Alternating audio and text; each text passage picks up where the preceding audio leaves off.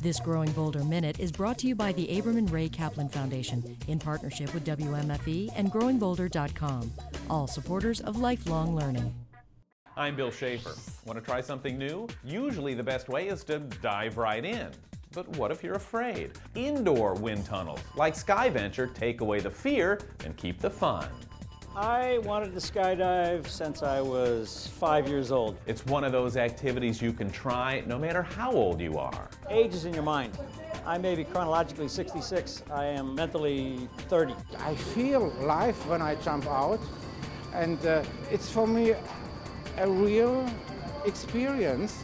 For some, a wind tunnel's all the risk they need to take. But for others, the risk is the reward.